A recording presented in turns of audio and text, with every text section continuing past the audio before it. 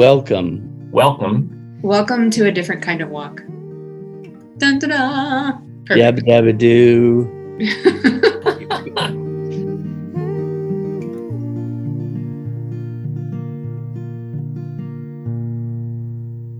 Hey friends, really quick before we get started, I want to do a short plug about a different kind of walks budget.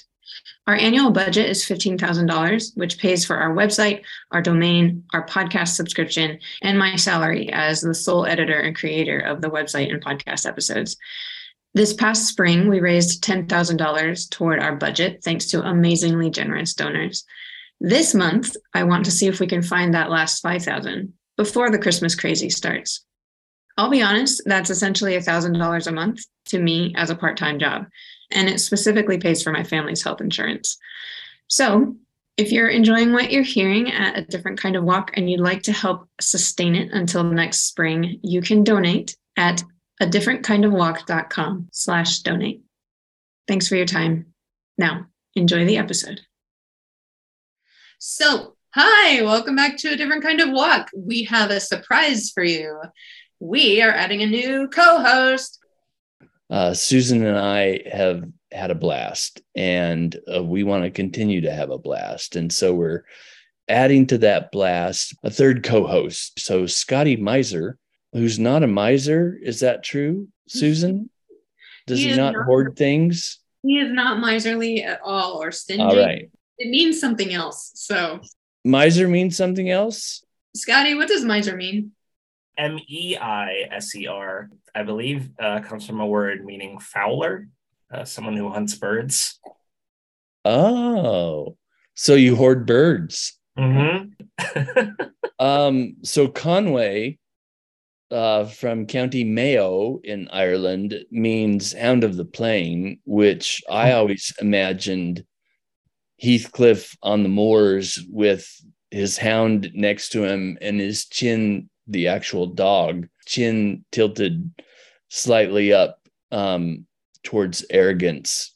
But when I did further research, County Mayo is one of the poorest counties was in Ireland, and a better description of hound of the plain was scavenger dog. Oh, okay. Oh, yeah. So not so noble.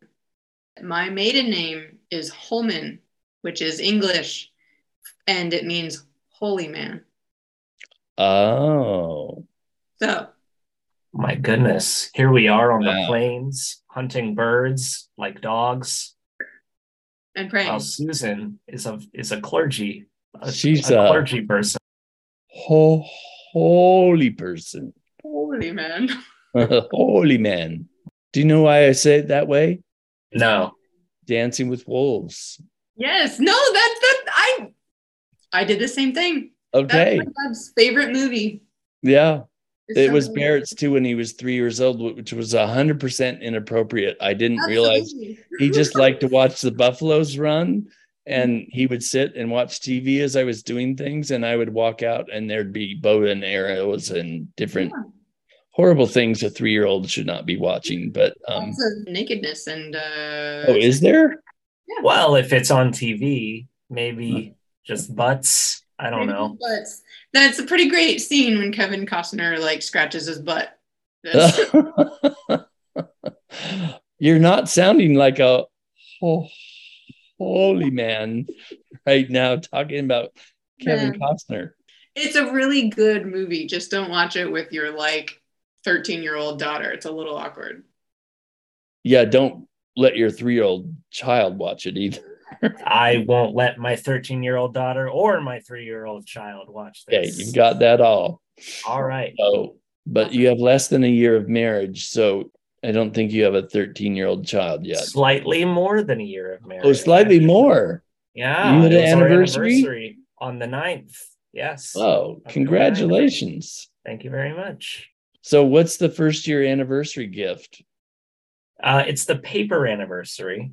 Okay. So that would be good for you. Julie framed my my master's degree for me. Oh, very nice. Yeah. Shoot, what did I give her? I made her a card Oh yeah, we wanted to go really small. Like we went on a date to the restaurant we um where we had our first date. We hadn't been back since. Very romantic. Well, thank you. So just tell us, what would you like to talk about? What's your favorite college football team, Oregon Ducks? And yeah, one other thing. My interests include literature of written and drawn comic styles, nature, fantasy, science fiction, and I just helped write a book on birds. I love playing Dungeons and Dragons, and I love poetry. And I want to talk about all those things, and I don't follow college football. So your favorite team is the Buckeyes. Long hard pause, glare. Speaking of the Oregon Ducks, Jeff, what kind of duck is the mascot for the Oregon Ducks? The kind of duck is the Disney version of Donald Duck. So no pants, but jacket, gloves, and hat.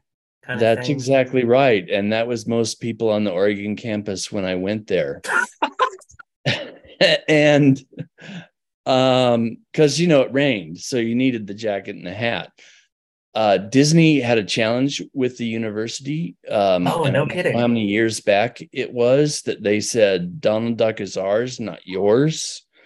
And you're going to have to change the drawing of your mascot. And so there was a big scramble, but they finally found a handwritten note from Disney himself saying the University of Oregon can use the logo of Donald Duck for as long as they want. Wow. So that's why he is still a shirted, hatted, no panted fighting duck.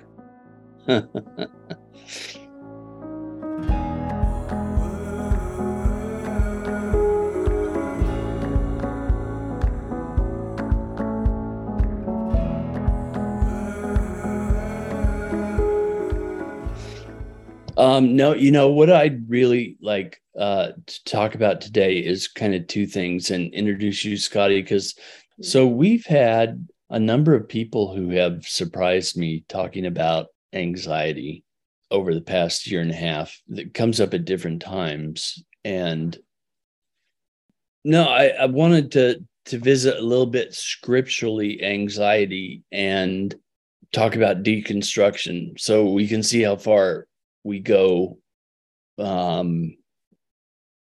So can I complain for a second?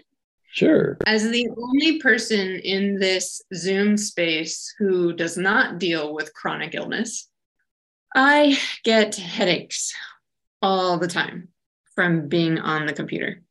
I would love to have 2 days in a row where I didn't get a headache and have to take migraine medicine.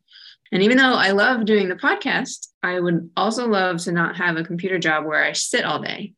Because, at least in my way of thinking, if I had a more active job, then I wouldn't have to get up early in the morning to exercise before everyone else wakes up. And so to tie this all back to anxiety, I stress out about getting enough exercise so my body is healthy so I can do my job. And then I also stress out that I don't want to be on the computer all day because I get a headache. So it's like this catch-22 sort of thing. There you go. That's my complaining. Had to puke that out for a second. She needed to get that out of the way before our struggles dwarf yours. Is that the worry? Well, I don't think that does dwarf it. I mean, migraines are awful. I mean, that's challenging your day. You're just speaking, the journey that it doesn't hit the same way, but it certainly works on your journey all day. And the fact that we don't ever experience just one thing, like, Susan, you and I and Jeff are all living in this world with screens. And gosh, I wish I could disconnect from screens. And there's this I think in the collective consciousness, we build this fantasy of like, if I could just live in the woods, like for a while, I could live in the woods and eat nuts and berries and play with the beasts of the field. But like, then I also have to remind myself, well, I am a diabetic, so that would only last as long as I have refrigerated insulin for. And so that anxiety, though real, cannot meet full idyllic anti-technological fruition. And then even when we're seeking spiritual peace, I think even in prayer, realizing that I think a lot of Christian tradition, we tend to aim our prayer towards forgetting the body. And when I think of going into a contemplative prayer space, you know, the idea is that you get beneath the physical world, beneath doing, you get beneath thinking, and you get beneath feeling, and then eventually you just rest in being, and there you will find God, is the idea. But I'm walking in there with like an insulin pump that's giving me crucial data that I would be mistaken to not pay attention to. You know, so like there's this part of my conscious thinking brain that can't ever really shut off because my diabetes does not care, you know? And I think that like also just complicates so many talks about health, is that intersectionality. I guess I feel like I don't let go of my body when I get to the being place. I hear what you're saying, and I'm spoken about it, written about it, encouraged people with it, that you know, you're doing so much for God that you're not allowing space to be with God. Mm-hmm. And in that being, for me, does not mean moving away from my body. I can't move away from my body like you can't move away from your body, because my muscles are twitching all the time, and you know, movement is happening everywhere all the time, and so my body's there. Being a doer naturally, I had to learn to be with God, and I'm glad I did that before this last kind of thing hit me, because I'm being with God with my body. I don't feel like I'm needing to separate that to feel the pleasure, the love, and the grace that I get to in those prayers. It's awesome. Which I guess goes back to the Psalms. It's so helpful to me to hear different emotions, because I don't have emotional language typically. I come from the head more. It's great to hear the emotions of the Psalms, even though, you know, when I read about the rage that's in the Psalms at times, I like, what are you so angry about? The little alien. Why do you want gnashing of teeth? And yeah. Yeah. So, I mean, Jeff, you and I have talked about the idea that you don't necessarily experience your body as an enemy, right. Which is interesting, because if anyone could see their body as an enemy, I feel like you could. But I don't know if that's just a gift of God, that you were born with the personality that you have, with the joy that you have, or whatever. But I do feel like it's rare. And for a lot of Christian history, or at least the middle part of Christian history, like, people definitely encouraged that idea of like, you know, the body is base, the body is carnal, the body is sinful. If we can just raise our spirits, if we can just focus on our spirits, our souls, if we can just enlighten ourselves, you know, we'll never fully be at peace until we can leave the body behind. Yeah. That sort of idea. And yet the thing is, I don't want to flip the conversation, but it sounds like what you're talking about goes to the other part that we can talk about later, is that deconstruction. is that I think people have been trained that they have to completely erase their body and just be spiritual. I look at my body and I'm fascinated. I'm like, I'm not moving a single part of my body and I can watch my muscles ripple. That is wild and really kind of cool. Even though it's a broken body doing it, it's not functioning properly. It's still crazy interesting to me. And yeah. There are a lot of people at this point doing embodied spirituality. A lot of people in a younger generation are trying to focus more on this idea of embodiment, and our bodies aren't bad things. You know, when in Christian theology, if we are actually resurrected from the dead, in the end, you know, Jesus still has a body. Like the new heavens and new earth is a physical thing. Right. We should be able to, our bodies will be redeemed, you know? So like, let's figure out how to do spirituality inside of, with our bodies, you know? So that's, yeah, maybe Jeff, you're just ahead of the curve. I mean, I would not say that about me in any way. You know, oh, did I cut you off, Jeff? No, I was just going to say I've never been accused of being ahead of the curve in anything. You can't say that anymore. You just were. Yeah, and Susan, I think it's just so, in the Christianity I grew up with, the idea was a lot of denial, a lot of stay away from this thing and that thing and that action and that worldview, because that way lies outside of God. Once you're there, you're outside of the Pride Lands, you're outside of everywhere the light touches.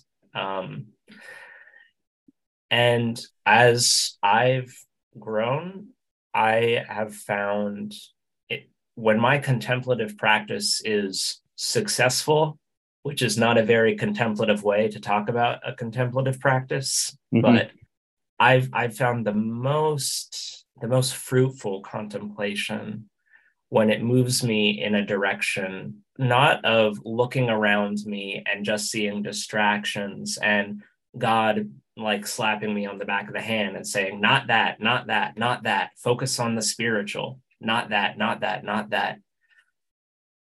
My contemplative practice that's been most fruitful has been that which moves in the direction of even that, even that, even that. And that thing distracting you is like, oh, God's there too. Let's pray into that. Like, these don't have to be things distracting you from God, because I don't know if there is a from God if we're talking about a being who is being itself. Right. Psalm 139 tells us there's not a place that we can be without God. So there's not, I don't want to be a proof texter here, but I mean, that's my psalm this week. So when you said that, I'm like, yeah, I mean, God, even the darkness is not dark to God. I mean, God is there in the darkness with us and brings that light.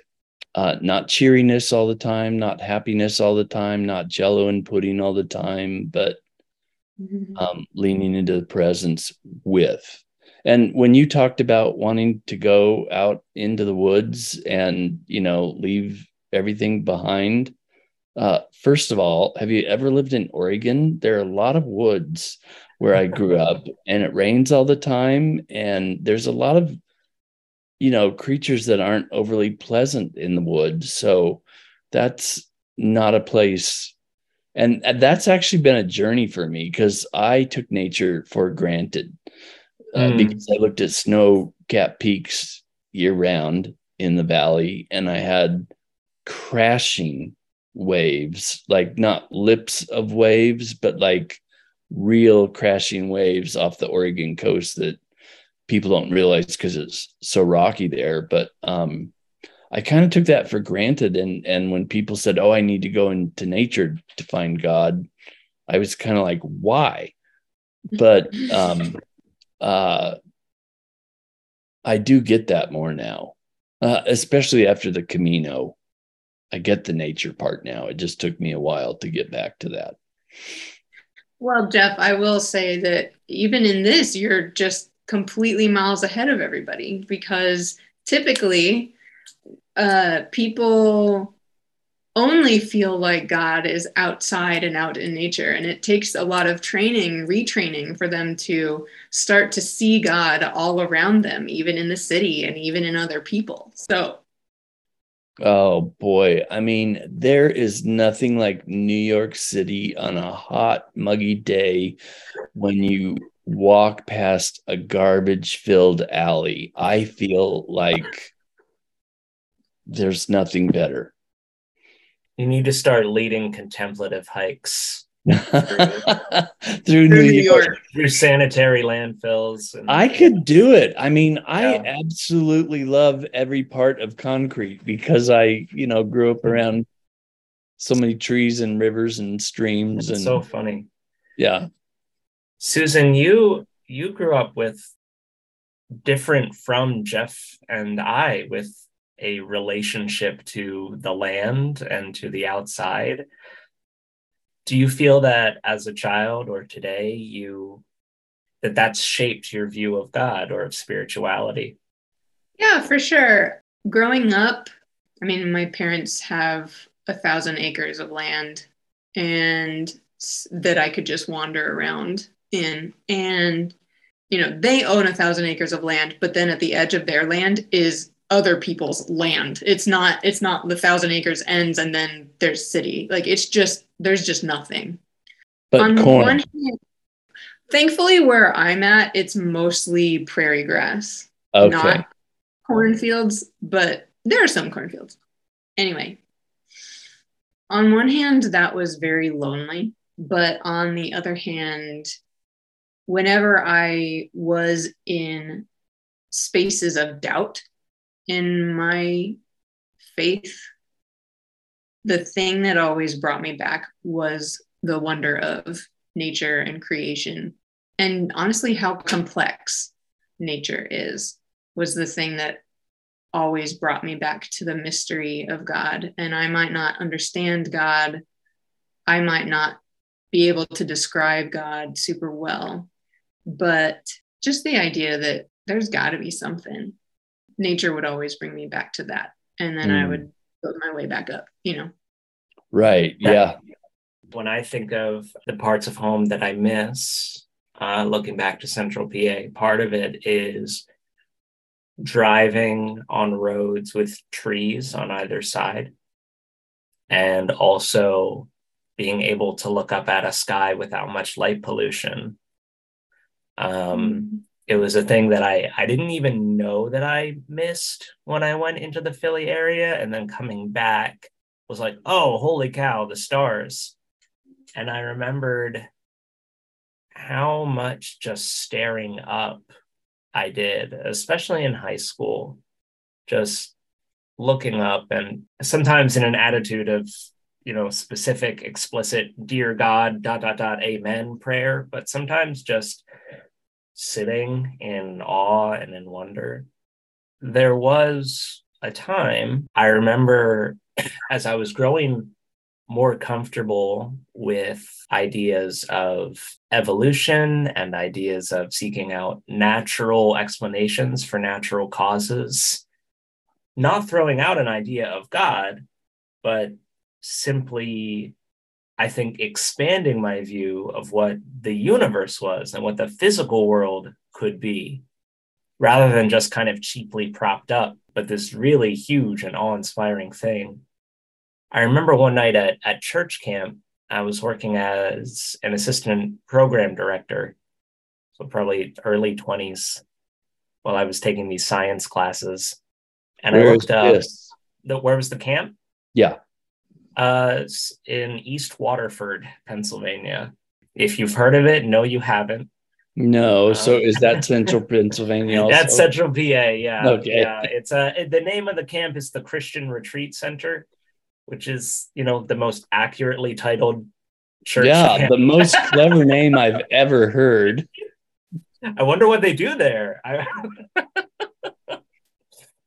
Better but than the names that they give to senior living facilities. Oh, those are great.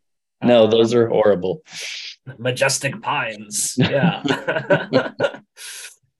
But I was at the Christian Retreat Center. It was late one night, and there it's like, oh, the sky's amazing. I remember looking up and I remember realizing, do you ever realize that you're traveling with these mental images and you don't even realize that you're holding them until someone kind of pokes at them and it's like, what's really there?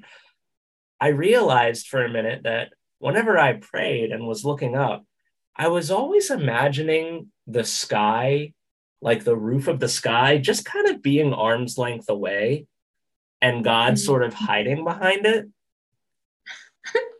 And and like I hadn't thought about it critically. It was just like, God out there a ways. And as I was looking up at the sky and just taking these classes for the first time that were really entrenching me in the idea of how large this was, my head immediately went to, well, what if I was Superman? How high up could I go and not see God? And it's like, and I imagine, and Superman can not only fly, he can fly fast. So it's like, what if I could go everywhere and look at everything and like travel to the very limits of the universe? And realizing that at no level would there be a white bearded man in the attic waiting for me.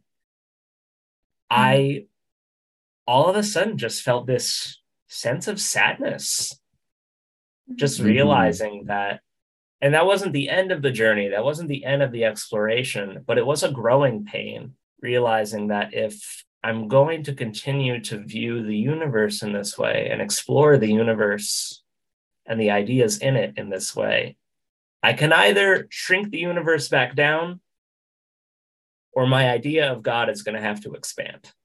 Something's going to have to give. Did you see the picture yesterday that came out from the new telescope? No, what came out? It was a picture of Superman way up. No.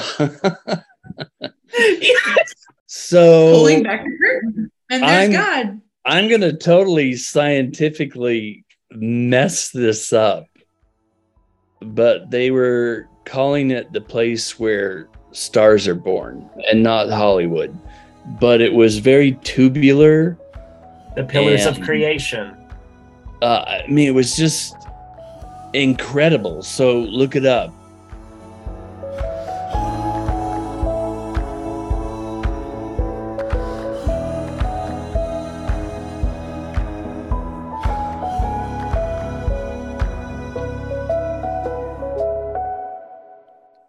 The stars are so important to me, not because God is on the other side of those stars, but because it's the universe, and it's, we don't know how big it is. We can't fathom how big it is. But I mean, even coming back from St. James under the stars, which is kind of a slaughtered interpretation of Santiago de Compostela, because of all the languages, the Gaelic, everything that's blended together, they're not quite sure, but that's the typical definition of the place of Santiago de Compostela is St. James under the stars. There's something comforting for me about stars. Going back to Scotty, your idea of the pictures we carry with us that we don't really realize all the time that we carry with us. So recently, scripture often uses the male analogy for God, Father, Son. And so that's a legit analogy. But if we're going to use some other ones, there are also female analogies in scripture for God. And so I feel like recently I've been taking a lot of comfort in, instead of being like, dear God, saying like, dear mommy. And specifically, for some reason, I have no idea why. Specifically, the image that I get in my head when I'm saying "Dear Mommy" is, if you've seen the first Wonder Woman film that came out a few years ago, the first one, not Wonder Woman, but her mother, this tall, muscular, warrior, crowned, like badass god. Yeah. Like that's I'm like, this is mommy god to me. I'm just like, this is a very interesting Go see image. Woman King. Patty and I went to it yesterday. I have not heard of it. What is it? It's based on a true story in Africa and fighting slave traders. So go see that, because when you're talking about that warrior woman image. Nice. Viola Davis. Yeah. Yes. One of the things I like about the book, The Shack, is how God changes gender at different times when the person needed a different gender in different ways. And that was more, I suppose, I don't want to say sexist. I don't want to go that far and say that, but it was certainly the image when he really needed to be comforted first. God was there as a woman. When he needed to do something really hard with his father because of his own relationship with his father, God was there as a man. But we know through scripture that God is spirit, period. Not male or female. Or both male and female. Yeah. It's not a gender issue. Yeah. Susan, I want to get this right, but as you're thinking about, because when you switch the gender metaphor, when you flip the gender metaphor, I find it interesting that this matriarchal image, this Hippolyta, is still bearing a lot of strength and a lot of like things that I think would be less comforting, perhaps, at least culturally, on a male shaped metaphor. It made me think of this. It made me think of this study recently. I believe there were like two groups, and they were both told stories of a very powerful and decisive and commanding monarch. And nothing in the story changed except whether it was about a king or about a queen. And then at the end, both groups were asked to talk about their impressions of that character. And under the exact same actions, the king was viewed much more negatively as like, well, that's domineering. That's whereas the feminine image, they trusted the metaphor a bit more. They trusted the figure a bit more. Gender is just so culturally loaded, and I think it's great when people can be courageous enough to do a remix on the metaphors, because whatever gets you closer to the divine is the right metaphor. Yeah, I mean, typically I envision female God the Father as very wise and strong, and I envision male Jesus as very warm and compassionate and caring. Whereas, it's fun if you can do like Google searches of different kinds of Jesus. There's like hippie Jesus, and there's warrior Jesus, and there's like really wimpy Jesus. There's just all these different things. Have you seen the picture of Jesus in the Sistine Chapel, the Judgment painting? He looks like he belongs in a Marvel movie. Oh yeah, he's like warrior god. Yeah, I mean, he's just strong and muscled, and yeah. Well, and also, like, I love the Pietà, and in that, Mary, this statue, Mary is holding her crucified son, and she's massive. Like, she is bigger than he is. He is small and dead and fragile and limp, and she is holding his whole frame, and it's really really beautiful. Yeah. But it's First time I ever cried walking towards a sculpture. I got it finally. I mean, I didn't get the death of Jesus finally. I didn't get who Mary was finally. I got what a sculpture could show. mm-hmm. It was so real. It was just unbelievable.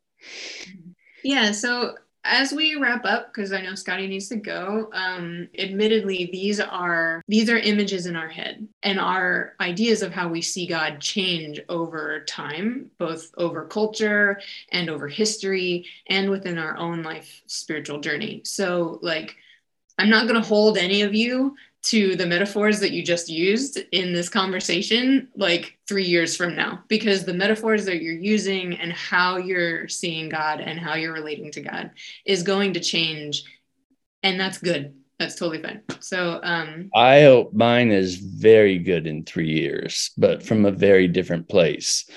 All right, I will talk to you all soon. Okay, bye. Bye.